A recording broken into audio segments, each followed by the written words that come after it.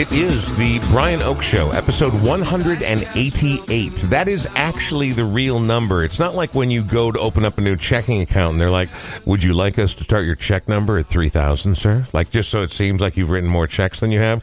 That's probably a very outdated reference, but I remember when I went in to get my first checking account, my first real checking account, like, we're going to start you at 1,200, so it seems like you've written more checks. People will take it more seriously, as opposed to check number 5, written by Brian Oak.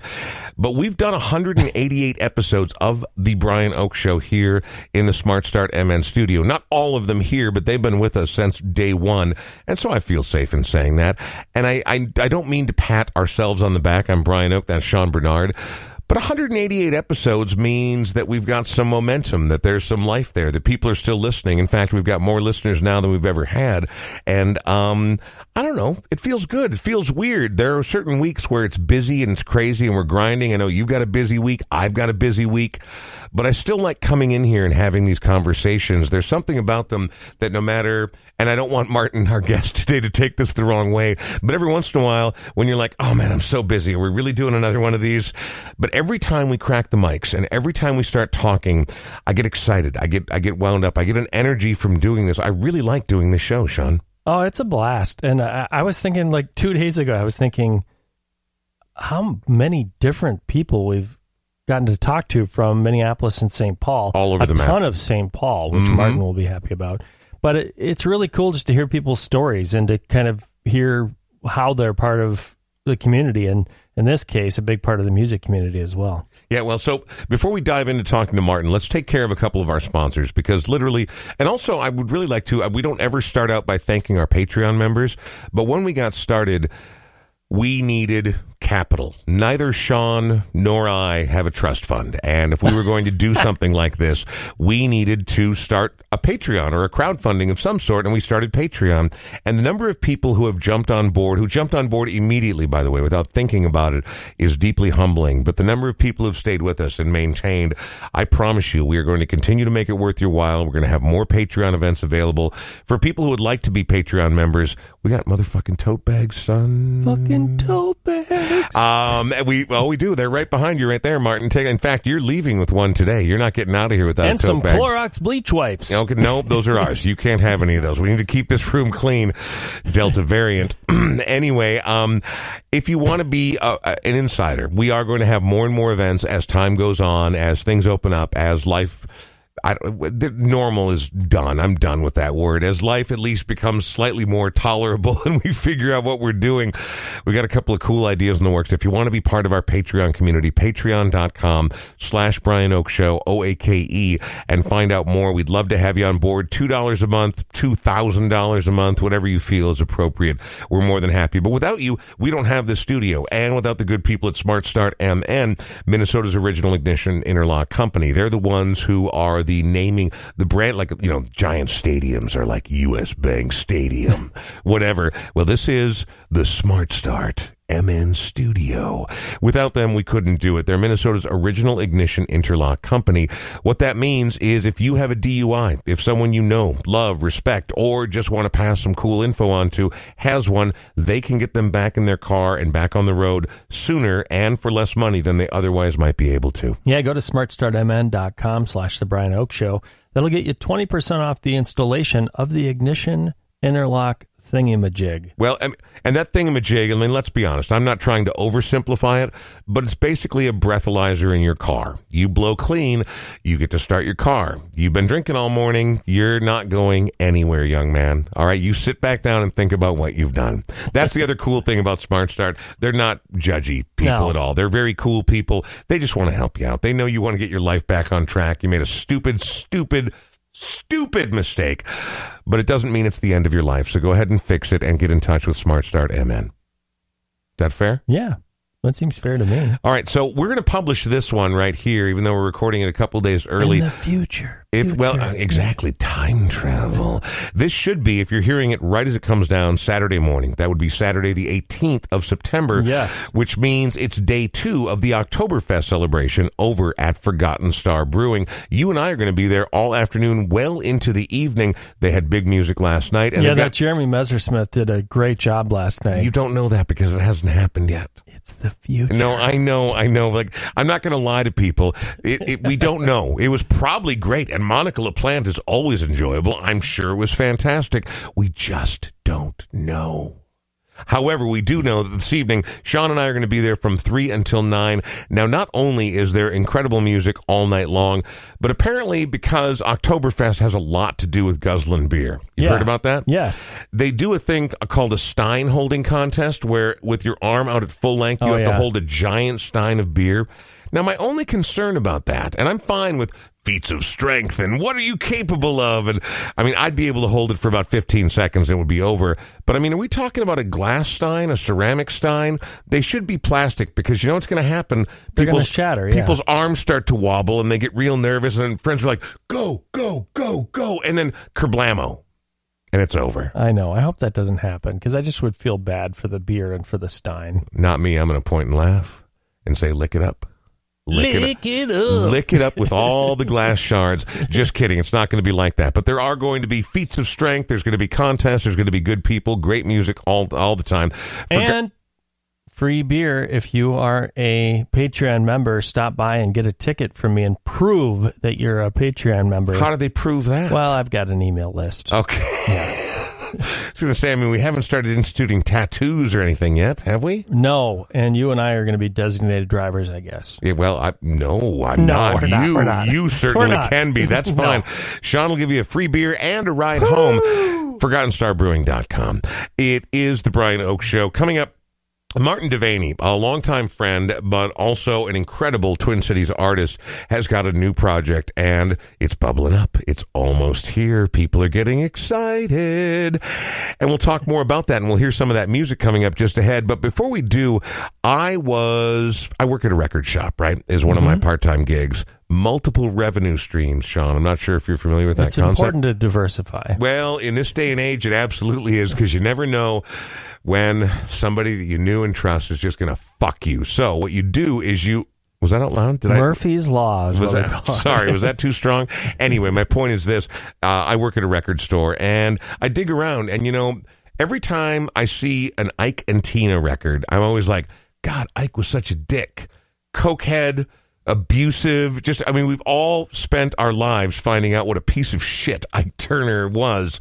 But if it's hard for me to separate the artist from the art, but he was a brilliant musician. And he and Tina, when they were together in their prime, despite all the problems, despite all the drama, they did create some truly fantastic music together.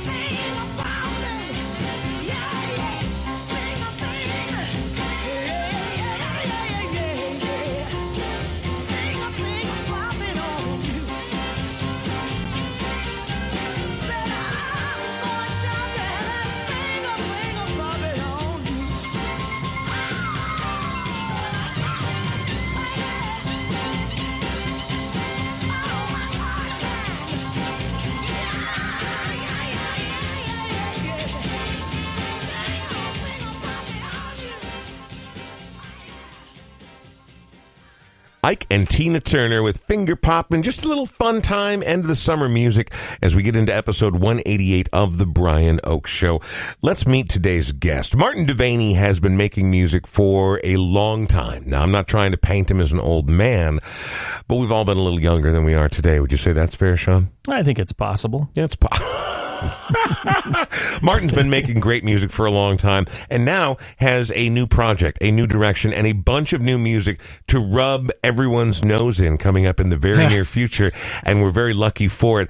Martin Devaney, thank you for coming in, man. How are you, Martin? Yeah, good. Thanks for having me. It's good to see you, man. Yeah. I mean, we've gotten to know each other better in recent years than we did back in the day, but we would crisscross and things. Sure. So before we get into the new project Folios and what that's all about and what the new philosophy and direction of Devaney music is, let's talk about where you're from, because I know there was a time, Sean, I feel like on this show where for about 2.5 months, every single guest was from St. Paul's Rockin' East Side. Where are you from, Martin? St. Paul proper, but yeah. Yeah? Yep. So not from the Rockin' East Side? Not from the Rockin' East Side. You're not a Peppercorns guy? More of a Midway, Mac Groveland, Marion Park guy. How many times have you been inside the pain reliever? Never.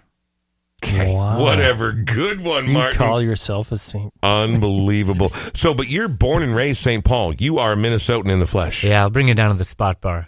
I don't even know what that is. There you go. Well, See, then. here's the weird thing is people love to do the Minneapolis versus St. Paul thing. Having worked in St. Paul, having many friends from St. Paul, I got nothing against St. Paul. I just, I mean, it's like it's nice to have our kind of our own Mayberry right here in the Twin Cities. Mm-hmm. Nothing? I don't know. Doesn't even register with you. I've heard it all. Yeah, no, I know you have. And I've always, like I've said, I've always thought of myself as, of the Twin Cities. Yeah, exactly. Well, and it's not just that. Look, man, I grew up in Coon Rapids, so the last thing I'm going to do is make fun of anybody, okay? I grew up outside the 694 and the 494 loop. So I got nothing to say to anybody. Let's do this, Ben Martin. You've been making music for a long time, but it had to start somewhere. Did you start... I mean, was it piano lessons? Did you borrow your uncle's guitar? When do you first fall in love with making music and being a singer-songwriter? Yeah, well, that took a while. A lot of different avenues. What's the first thing you plunked music out on? Yeah, right. Well, literally the first thing actually makes an appearance on this new record, which was a little toy piano. For real? Yeah, I still have it and actually played it on this record that's coming out. Fisher Price or like a weird old wooden one from the old country? One, yeah. Really? All right. There's some pictures I have it in now. But legitimately playing music, I did the whole like Suzuki violin avenue. Yeah? I was like 5. And what does that mean, Suzuki? I like the violin? method. It was like the Suzuki method. I've heard it, but I don't know what that means. I believe it's like the like motorcycle. Yes. Okay, no, like the instruction books. Okay, I think very it was good. Like if I remember right. I mean, but starting at 5, when I grew up, I started on the viola myself, but we couldn't touch an instrument until we were in 5th or 6th grade where I grew up. You started at 5 years old. Was your family musical? Not particularly. Yeah. I mean, music was around the house, but I don't come from musicians. I understand. Okay, all right, but I mean, 5 is pretty young to start playing the violin. Yeah, and then into grade school, I picked up the clarinet. Okay, played that grade school into junior high. Were you good? Were you going to be like the next jazz great? I was not playing jazz at that point. I was just playing like concert band. What the hell else can you play on the clarinet besides jazz? Oh, the chamber music. Okay. I see. All right. Yeah. All right. I'm with you. And then picked up, natural progression was moving to tenor sax. And that's when I started playing jazz in high school. Oh, and you got some of that devil's music, the rock and roll in your system. That's right. Because saxophone is a perfect gateway drug to rock and roll. Right. So late high school, I was playing in some jazz groups out of the Walker West Music Academy on Selby Avenue in St. Paul. With people like Devon Gray, who's the keyboard player in High Respects. You may know him from that. I do. And then it's pretty much when I met Sean McPherson and also some other people that were playing in like small jazz groups as well as jazz band in high school. And then I joined High Respects after that as it kind of got started. And so what year are we looking at right here? 97 okay, into so 98.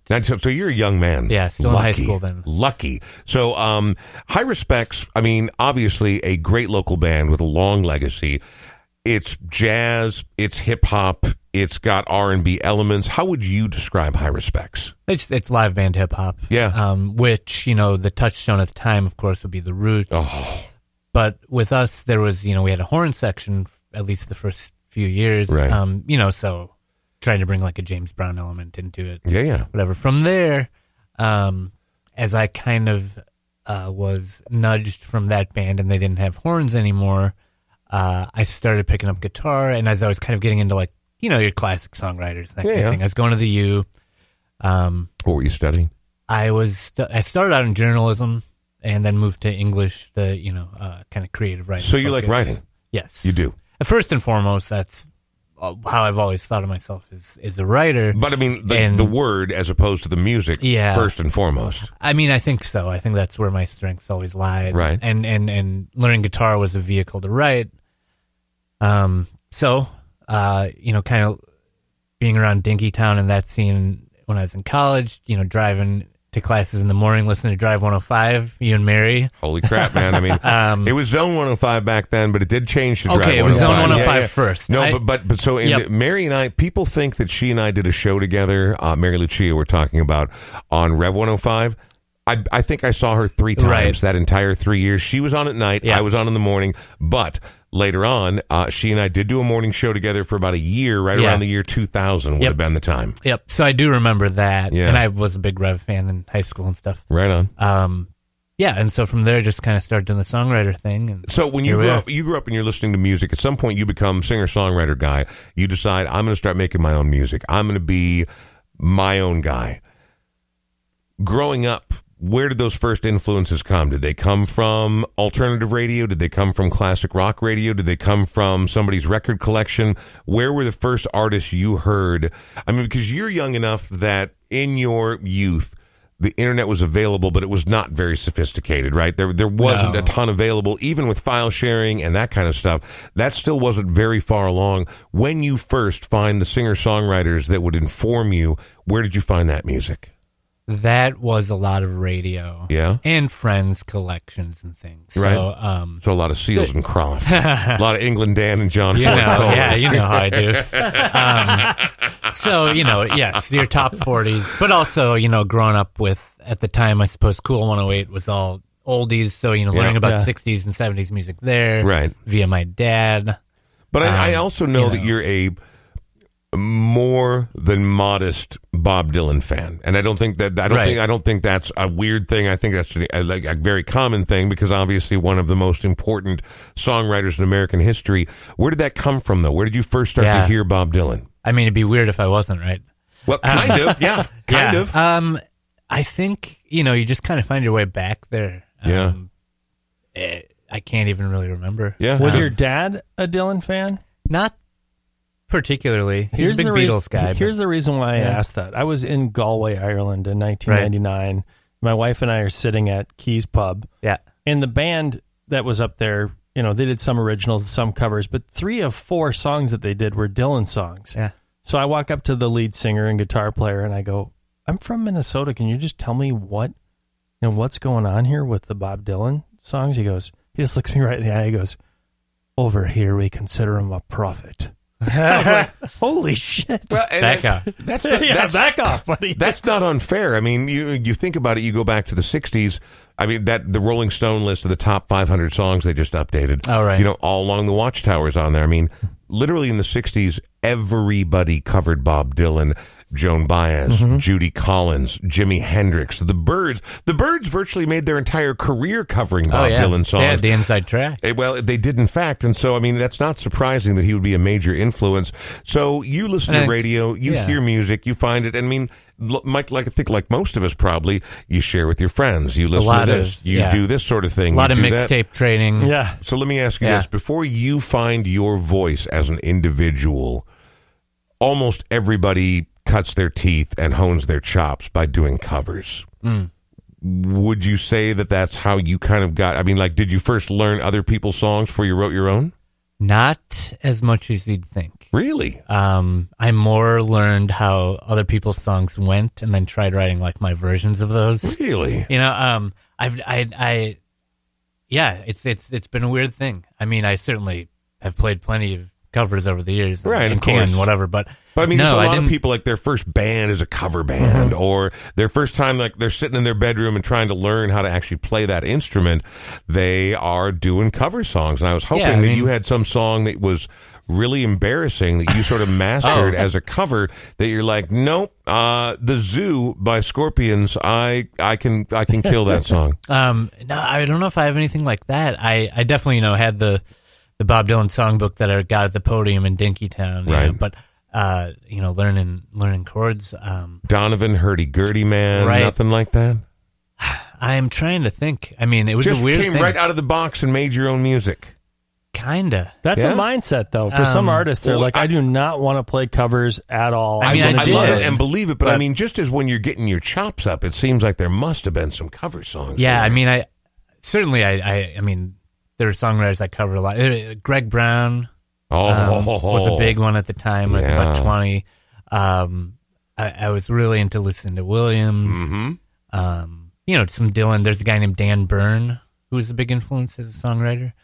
Well, let's talk about that for Yeah. just a second, because I want to get into some music here. We've been going a little too long without a song. Sure. We live in Minnesota, right? And so we have had, whether you're a musician or a music fan or just an everyday person, you talk about Greg Brown. I know he's an Iowa guy, but when you think about the rich heritage of Minnesota music, you don't have to go to the pinnacle of the mountain like our Bob Dylans and our Princes. We've always had incredible music here. Whether we're talking, like you were in High Respects, the independent hip hop scene, although there would be people on both coasts who would laugh if you told them that the independent hip hop scene in the Twin Cities is as strong as anywhere else as it is in the Right. entire country. They might laugh out loud if they didn't know, but now they have to know because it genuinely is. But we've never not had a good scene here. Certainly in the 80s, it bubbled up with all the artists we're talking about, plus the Replacements, Husker Du, Soulside, everybody. But it's never not been strong. There's always been a really rich sort of crucible of really good music here, which has to help inform musicians. Also, though, I feel like it's got to be a little bit of a motivator in like, I just can't crap out anything. If I want to do this, if this is going to be who I am, if this is going to be how I articulate all this madness and joy and sorrow and everything that's happening inside my heart and my head, I better do a pretty fucking good job at it. Well, and I think that's the next tier. That's the next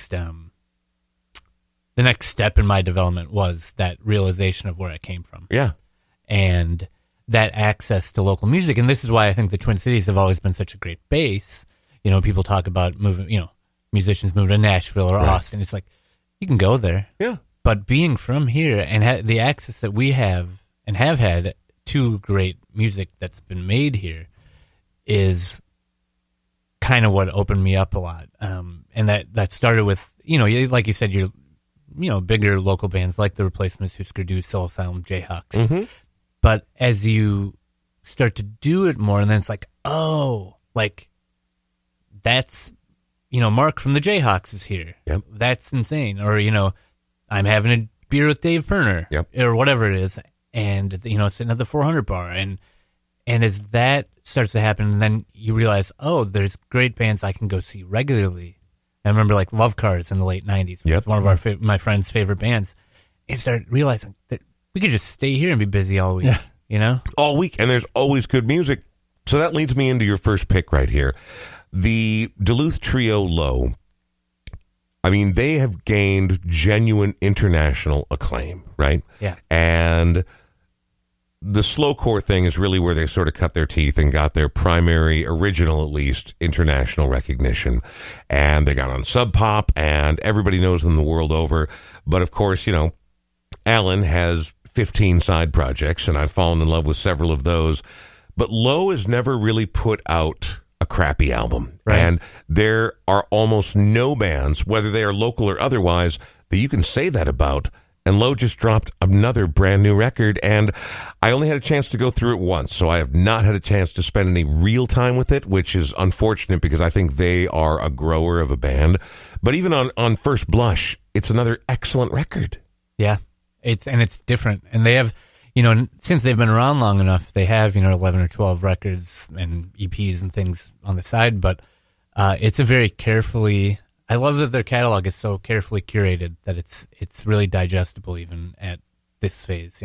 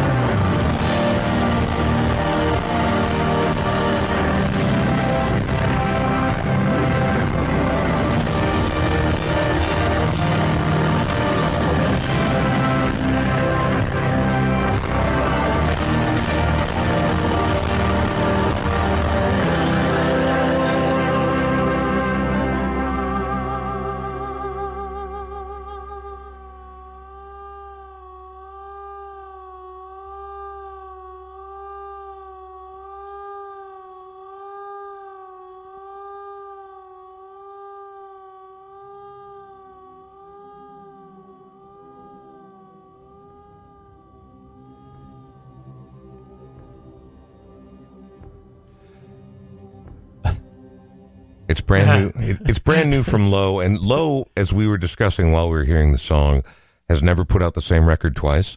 But there are certain elements that run through their legacy and their catalog.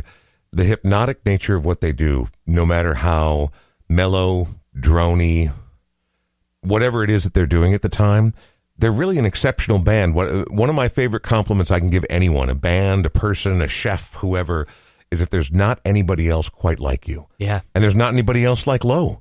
And you go back a long way with those guys. Yeah, aside from just being a fan, I was just talking about having seen Alan and his son play at Palmer's a couple weeks ago with Fat Kid Wednesdays and Dosh, who that whole group of musicians I go back to the Dinky Towner with, to the late 90s and early 2000s. Oh, my gosh.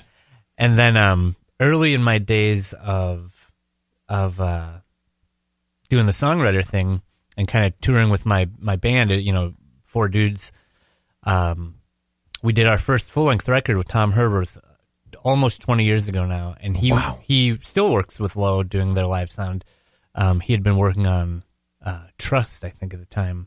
But we were touring, and we played in Duluth, and we opened for Black Eyed Snakes, the Al's side project, which was pretty new in 2001 or 2. I think brand new back then. Yeah. For people who don't know, Alan Sparhawk, for all the quietness that Low became sort of famous for, Black Eyed Snakes is one of the most dark, broken, primal blues screams I've ever heard my entire life. And to me, it's my favorite expression of Al's musical madness. Well, and I didn't know what it was, and so we knew him from Low. Mm-hmm. And this is 2002, Right. And they're playing, we're opening for them in Duluth at this club, and at the end of the set, Al starts screaming into his pickups and jamming. There's a false ceiling like in here, and he starts jamming it through the headstock of his guitar through the ceiling, and it's kind of raining down on the band. And I'm standing next to the owner who's just like shaking his head. And my mouth is, my chin's on the floor. I'm like, this is the guy from Low? All right. And then still to this day, I'm still able to go see him play music at Palmer's. Mm-hmm. And I think, people around the world would shit themselves if they knew you could see Low at Palmer's. It wasn't Low, but, Al Sparhawk. But it's the same guy. Same thing as and we were not talking about it this time, but the way that we're friends with Greg Norton and we're friends with Grant Hart, and they're Dave Grohl would crap himself over getting to hang out with those guys. Yeah, and, he's buddies with Bob Mould, but these big rock stars would love to know that oh yeah, you can just go down to the Clown Lounge and have a drink with Grant, and same thing. I think that's something about Minnesota is that. We're comfortable here. What's been great for me over the many years that I've lived here, knowing that is, I guess I never took it for granted, but also it was never about oh my gosh, I'm going to hang out with a rock star. Right. But if they rolled up next to you and parked it down, I mean, you and I have both become good pals with Greg Norton. Husker Du literally changed my life. And so for me, I've always been be cool, man, be cool. Right. Because it freaks me out that Greg Norton is sitting next to me, right? And getting to know Bob Mould and Grant Hart of Husker Du. Or, having Dave Pirner roll up at some gig at the Turf Club and hanging out front and we're having a smoke. And it's just, again, it's not about being cool and hanging out with rock stars. I kind of love the fact that people underestimate the Twin Cities, right? Mm-hmm. Because it keeps it we better like it that here. way. I really like it that way. You talk about running into Alan Sparhawk at Palmer's, and we should mention Palmer's because Palmer's is a sponsor of the Brian Oak Show podcast. This is episode 188 with Martin Devaney. And Palmer's, Tony Zaccardi, I think virtually every person who's ever been on this show can vouch for the fact that Zaccardi is about as real and cool as it gets. He's a musician. He's a regular everyday dude. He's a dad. He's a husband, and he's just, I don't know, man, he's a believer, but he's also chill, right? He's just, a lot of people who own clubs are flashy and larger than life, right? And he's a guy who bought a bar on a whim, not really on a whim. He knew what he was doing, but he bought it. You don't think, I didn't think of him as a bar owner. And then COVID hit, but he managed to keep Palmer's alive when a lot of my favorite places bit the dust in the last year and a half, right? And they're still here, and they're doing music out on the deck all the time. And summer's not over. It's not too late to get out there. They do everything, too. They've got jazz Jazz every third Sunday. They've got all kinds of incredible punk rock out there. They've got people coming out to spin records on the deck. palmersbar.net. Go over there and take a look and see what's going on over there, because it is the West Bank, and the West Bank has obviously gone through some fairly radical changes over the years. But this is a place that's still vibrant, still very alive, right across the street from Part Wolf. And we highly, because not just because they support us, but because we love Tony and the crew that works for him, to check out what's going on over at Palmer's Bar. Again, palmersbar.net. Martin, I mean, you've been playing long enough that you got to play at the 400 Bar, didn't you? Yeah. I mean, it's gone now, obviously, and they had a very brief failed experiment of trying to open up some weird version at the Mall of America. Yeah, that was odd. That was not the 400 Bar, but that was a fun place to go see music on the West Bank. You know, and the West Bank for a long time, I mean, still to some degree, but for a while there were so many venues within walking distance. Yep. Like that, I always thought we could have done our own little South by Southwest on the West Bank. With all the clubs, and it's fantastic that Tony's taken Palmer's over and what he's done with the patio out there and everything, and Christy's doing a great job, booking it. Yep. That's where my new project, we played our first show. Actually, Tony was in the studio with me recording on my last record when he was finalizing his purchase of the bar, so he's out taking calls and doing interviews between takes, which is kind of funny. But a lot of moving parts going on there. Yep. A lot of moving parts. So you go back a little bit more to your story before we talk about the modern era and Folios. You start writing music. You've got a band. You're touring. I mean, like, do you at some point, are you like, you know what? I'm done with a day job. I'm going to be a fucking rock star, man. Let's do this. No.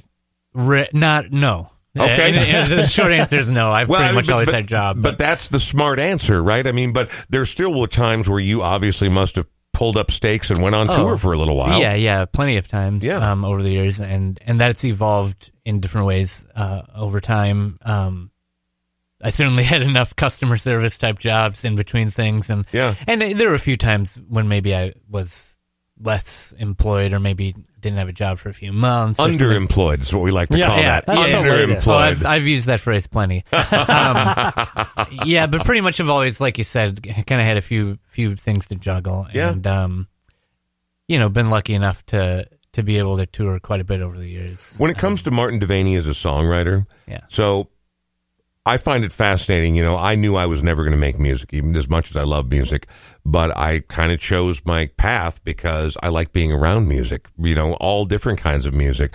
So one of my favorite things with interviewing the literally hundreds, if not thousands of artists I've talked to over the years is finding out what their craft means to them, how it comes to them, I guess, right? I mean, because whether you are a baker or whether you are an insurance consultant, or everybody approaches something different. So when it comes to, maybe not today, but when you were really picking up a good head of steam and you're like, I am Martin Devaney, songwriter, did songs fall out of the sky into your lap? Did you have to Frankenstein them together? Were they impossible to wrangle? Was it some combination thereof? I mean, where do Martin Devaney's songs come from?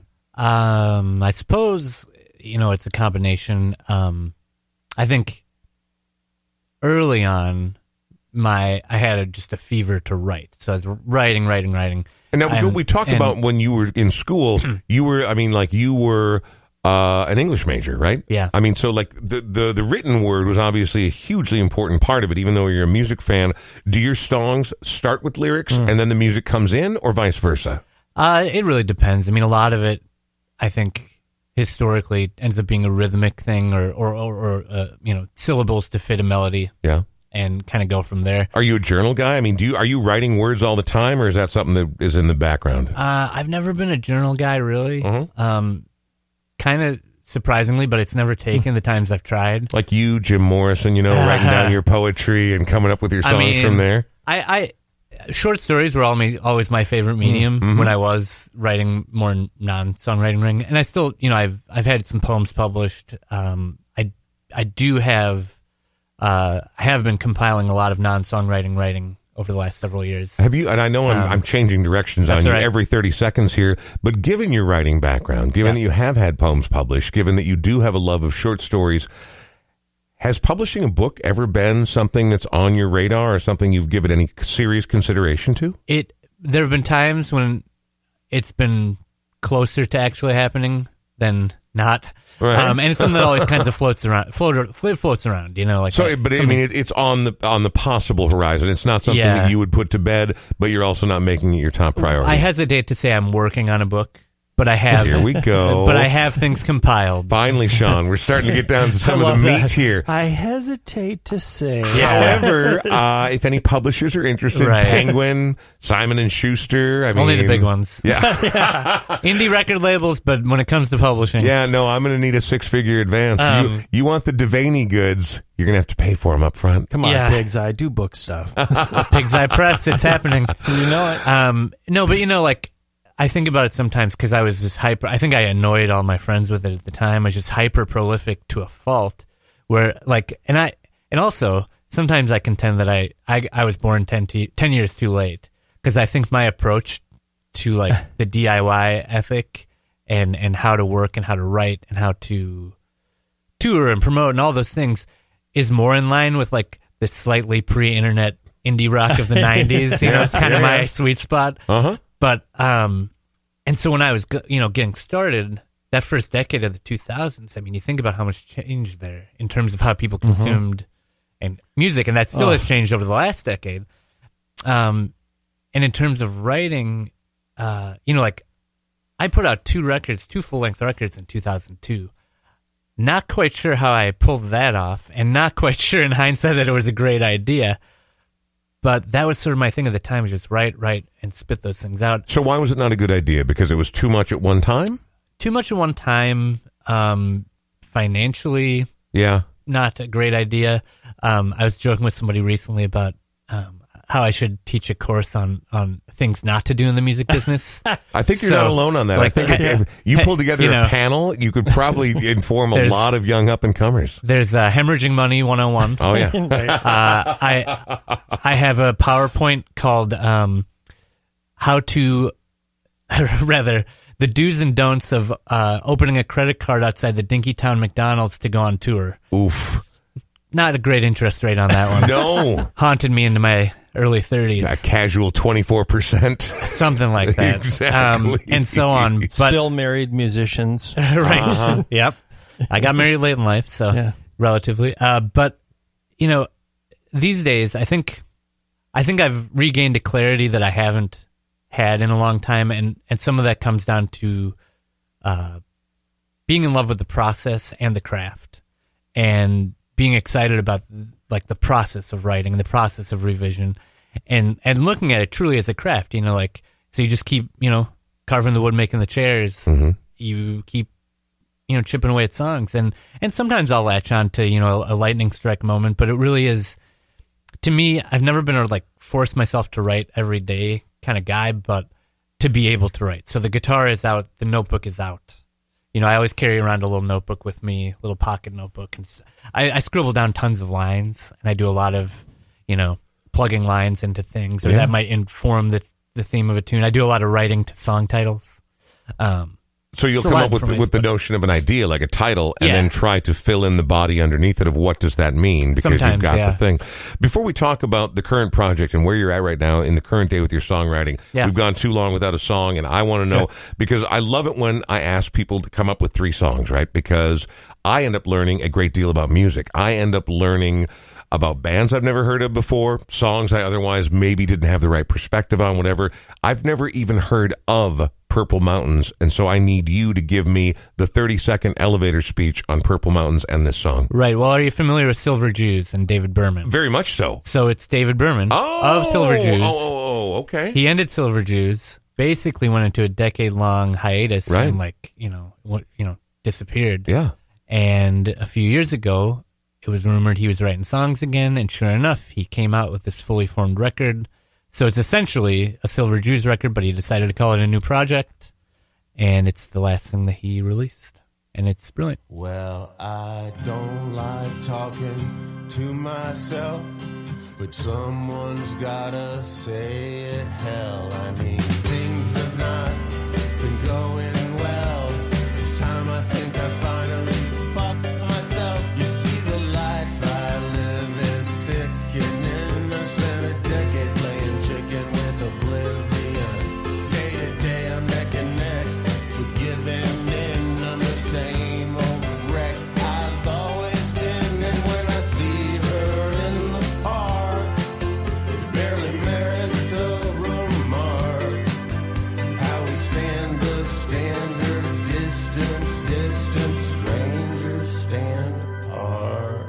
loss, I've been humbled by the void. Much as my faith has been destroyed, I've been forced to watch my foes enjoy ceaseless feasts of Schadenfreude as the pace of life keeps quickening beneath the bitching and the bickering. When I try to drown my thoughts again, I find my worst ideas know how to swim. Well, a setback can be a setup for a comeback if you don't let up. But this kind of hurting won't heal, and the end of all wanting is all I've been wanting, and that's just the way that I feel.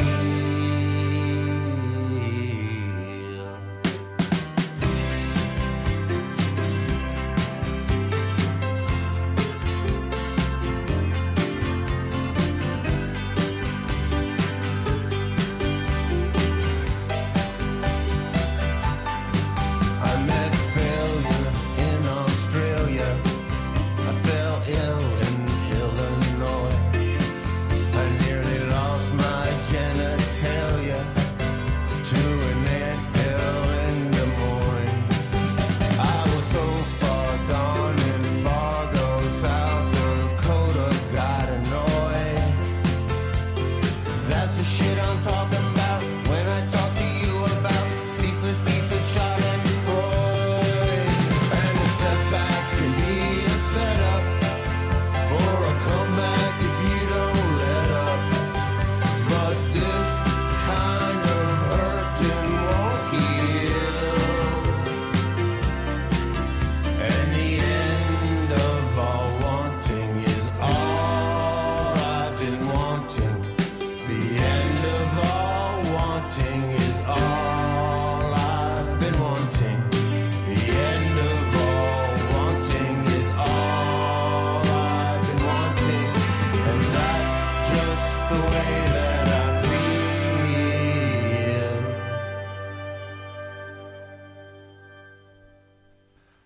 So Silver Jews I knew, and I've never heard of Purple Mountains before, but of course, obviously that same sardonic, brilliant lyricism is in place right there. The rollicking feel. Yeah. And I guess I also didn't realize that he came to a very tragic end at the age of 52, taking his own life. Yes. Yeah. It's hard. It's a hard listen in general. Yeah. Just as a piece of work. And then through the lens of hindsight, Yeah. to not hear it as a suicide note.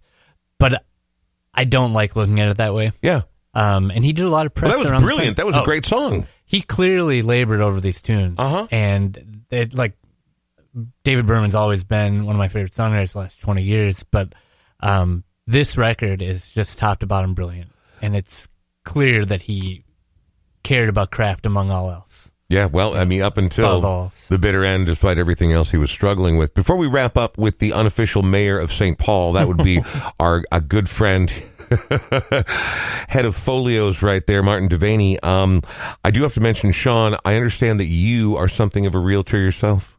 I am indeed. Yeah, you work for Edina Realty at wherever, at 50th and France, that location right there. And you are busy right now, including with your own little personal project. Yeah, it was kind of the same way last fall, except for I decided not to throw in buying a home myself. Mm-hmm. One of the things I loved about that song was just about simplifying and keeping your life simple. And that's what my wife and I did. We bought a house that's very humble and simple, and we've already downsized about 80% of our stuff.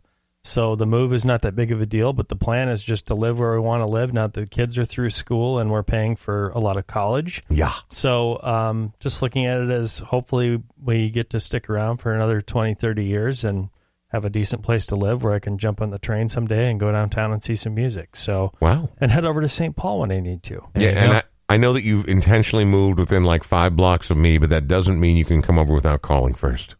And there's no Popeyes? No. God, no.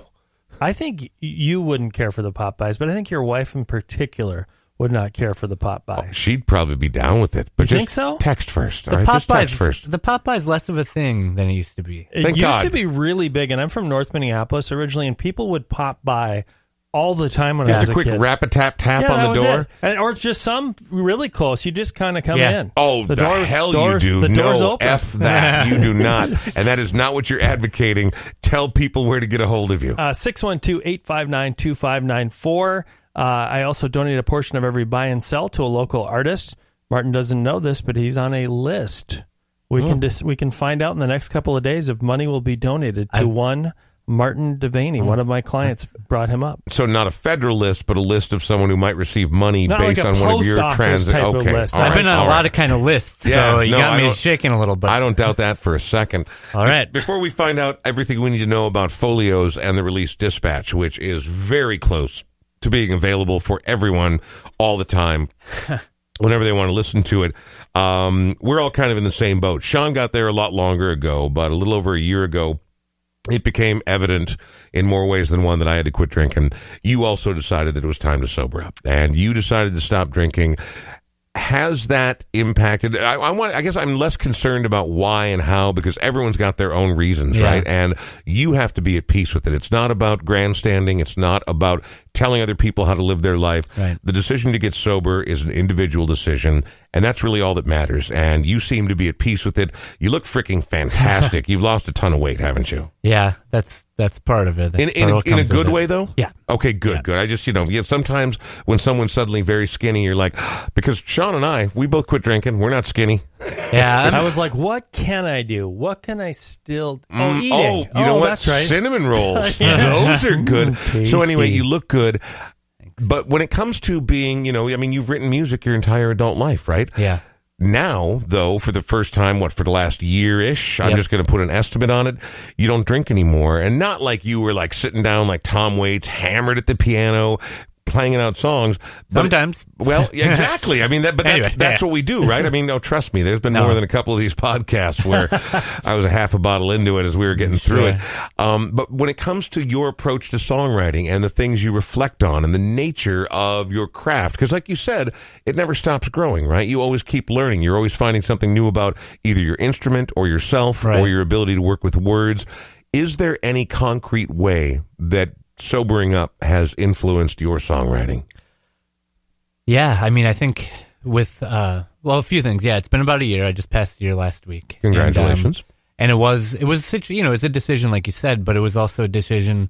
It's my wife, Maggie, puts it like to advocate for my health. Because I did end up in the hospital. Yeah. And it was serious. And so, it wasn't that the decision was made for me so much as it was, I was given a set of options and, one sounded better than the other. I was in the same boat. Do you want to die or would you like to live? Right. I mean, not to oversimplify, but Well- it basically boils down to those two. I've reflected on it a lot, and I was in the hospital for 10 days, and that's not for skinning your knee. And with it, I was really worried about it because I've always been able to write and play sober or not sober, whatever. But with it, a certain amount of romanticizing, fueling the creative side. So I worried, getting out of the hospital and coming home and getting better last fall. I was concerned about what the creative process would look like for me and what my relationship to playing music would be. And yeah, we're in this, global pandemic, which kind of informed the staying at home part, which, but the first month or so, I didn't do anything. I didn't learn anything. I didn't do anything. I was just focused on getting better and learning that this was going to be my life now. And then tunes just started coming, and there was a clarity that I hadn't felt in about 15 years. And my desire to write, and I bought a guitar for the first time in about that long, about 15 years.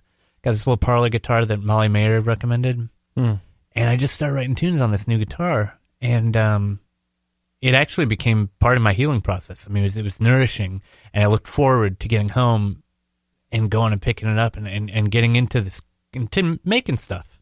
I like the concept of making something that wasn't there when I started the day. And it didn't stop. I mean, it was really the the faucet it got turned on and it started, flooding over. And I didn't expect that, and I just kind of went with it. And I realized like it's that kind of writing is a defining factor of what I do. And can you do me a favor and tell me and the other people who don't know as much about instruments? Yeah. What a parlor guitar is? Is that just like a smaller, more intimate guitar? Yeah, just a smaller body, a little lighter weight. All right. Something, Why did you dub it Little Canada? Because it's a smaller guitar and it was made in Canada. Okay. All right. So, I probably could have gotten there, but I wanted to make sure I had it right. So let me ask you this then. Why come out when the name Martin Devaney is a known brand and immediately recognizable for people here in the Twin Cities and beyond? Why come out with the name Folios? I'm not entirely sure, except I joked that it was time to break up with myself. Interesting. No. A lot of other people have done it. I wanted to see what it felt like. This is fascinating, though, because, whether we're talking about recovery and finding a new Martin Devaney, or whether we're just talking about a new era, whether we're talking about midlife crisis, Yeah. But when I read that, and you're not quite to midlife yet, but you know what I mean? Mm-hmm. Breaking up with yourself, I think that's a relatively deep concept. And it's not that you didn't like yourself before. Did you just want to see what else was in there? Yeah, something like that. I didn't, not always a big fan of myself time to time, but welcome to the club. No, right. A little bit of it goes back to when I started playing out, and when I started making records under my own name, I did so kind of from the standpoint of like bands break up. And I won't if I do it under my name. I answer for it, good and bad. And that's kind of how it's been. And, when I started making these demos and writing these tunes, that wasn't the intention to start something new. Mm-hmm. But I was so burned out at the end of 2019 and into the beginning of 20, I was going to take a break anyway. And I didn't know what to do. And frankly, like, I just felt like I don't know what, like, a white straight male in my late 30s has to say of interest to anyone. As a singer-songwriter guy. Not that that isn't a valid thing to do, and plenty of great people do it. And, I love, all kinds of music, but, and I happen to be that guy. But, it just felt like I was doing a different type of recording, trying to really find my sweet spot and not, just craft something based on influences or what I'd been listening to at the time or trying to write in a certain way. It felt natural to an extent that it hadn't in a long time. And I can find those spots along the way on records over the last 20 years when I knew I hit that so-called sweet spot. Mm-hmm. And I just felt like, I don't know if you guys know this, I'm not an athlete. You look more like one than Sean or I do. Well, I played baseball in high school, but you go. No, but I felt like, again, with the writing and the craft thing, it's like it's something that I feel like I can keep getting better at, and I was interested in that and that literary bent on it. And however pretentious that it comes across, so be it. It's like I just felt like there was a different aesthetic to this, and I wanted to set it up kind of for it to be potentially collaborative with other people, and kind of to get a fresh start. And I didn't want to draw this line in the sand that like it's a new me and it's a new era. Even though it somewhat is, it just felt like I always liked those bands that were like someone's project, but they had a moniker, whether that's Mountain Goats or Cat Power or Silver Jews. Right. I kind of dug that when it's like it's a name, but it's like songwriter. Mm-hmm. And it felt like the time to try something different, and also to kind of go against all the things that I'm trying, that I've learned over the years you're quote unquote supposed to do. I wanted to try to follow some different instincts and do that, not the opposite of what I'm supposed to do, but kind of just that, hey, making a crudely recorded record at home, and putting out playing all the instruments and singing all the harmony parts, that doesn't sound like a very good idea. That's what I'm going to do. But that's what you did anyway. And so, yeah. Before we put a bow on it here with our friend Martin Devaney, a.k.a. Folios, which is the new era, I do have to thank Smart Start MN Studios. We got to thank Palmer's Bar. We got to thank Forgotten Star Brewing. We're going to be there this evening for the Oktoberfest festivities from 3 until 9. You can find out more at ForgottenStarBrewing.com. Yep, music goes all the way till midnight. We never did the earlier announcement of Forgotten Star, but if you are a Patreon member, you'll get we did it on the first show, not the second show. We did? I'll have to go back and in the edit very this. first break. Oh, we did. Okay, Yeah. sorry. I totally forgot about that. That's all right. Anyway, if you're a Patreon member, you get a free beer from us, so come by and see me. Remember you talked about offering everybody a ride home? Oh, that's right. Yeah. Not a problem. Sorry, I'm just, trying to close on a house. It's okay. No, I got you. You got a few irons in the fire. I totally get it. Anyway, thanks to all of our sponsors. Thanks to our Patreon members. Thanks to all of our guests in the past. And we've got more Patreon events coming up and some great guests lined up for next week. We'll have more details on that coming up in just ahead. So, Martin, as we move forward, the new Folios record, Dispatch, is available everywhere October 8th. What's the best venue for, can people order physical product? Is that better for you financially? Is it better if they go to Bandcamp? How would you like people to get their hands on your music? Bandcamp is great. And we'll also have a store up at the website foliostheband.com. Okay. For vinyl, CDs, and the People's Medium cassette. Originally, this was only going to come out. This was only going to come out on cassette. I was going to just put it out and not tell anyone. Right. And then I started thinking about it, and I was like, I got to put out records. Come on, man. Got to put out records. You got to. So, my Walkman doesn't work anymore, and my car doesn't have a cassette player in it. Yours? No. Okay, well, I was just asking. But mainly, I actually got the records back a couple weeks ago. I'd been quoted to maybe not get them till December. Well, that's the whole thing. So I work at a record store. Right. Vinyl is months behind right now. I'm surprised you got it on time. They quoted me later. They actually weren't taking on, the pressing plant I used weren't taking on new clients like weeks after I got my project in. So I'm lucky to have them, and we are doing a release show at the Astor Cafe on the 23rd of October. That was my next question, live music performances. So you got a release show October 23rd at the Astor. Yep. Do you foresee more shows over the course of late fall, early winter? Yeah, we are playing this month, September 24th, at the new White Squirrel in St. Paul. Yep. Mm-hmm. Our mutual friend Jason Nagel works there, I believe. Correct. Yeah, Yes. it's right in the neighborhood.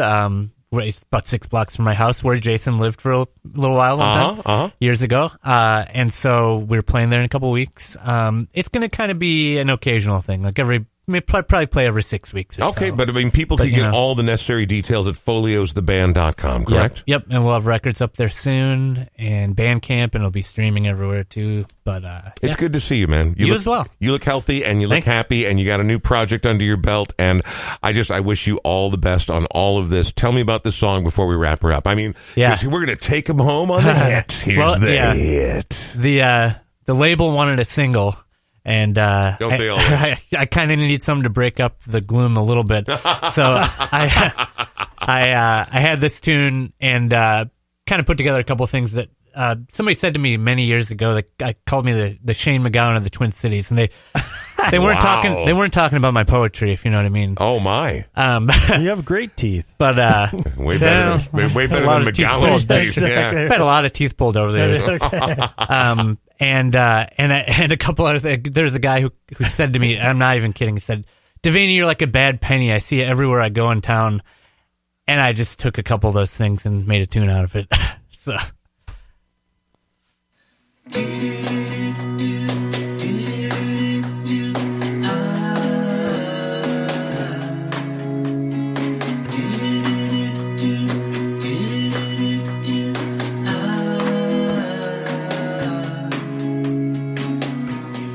Trash can smile and disappear.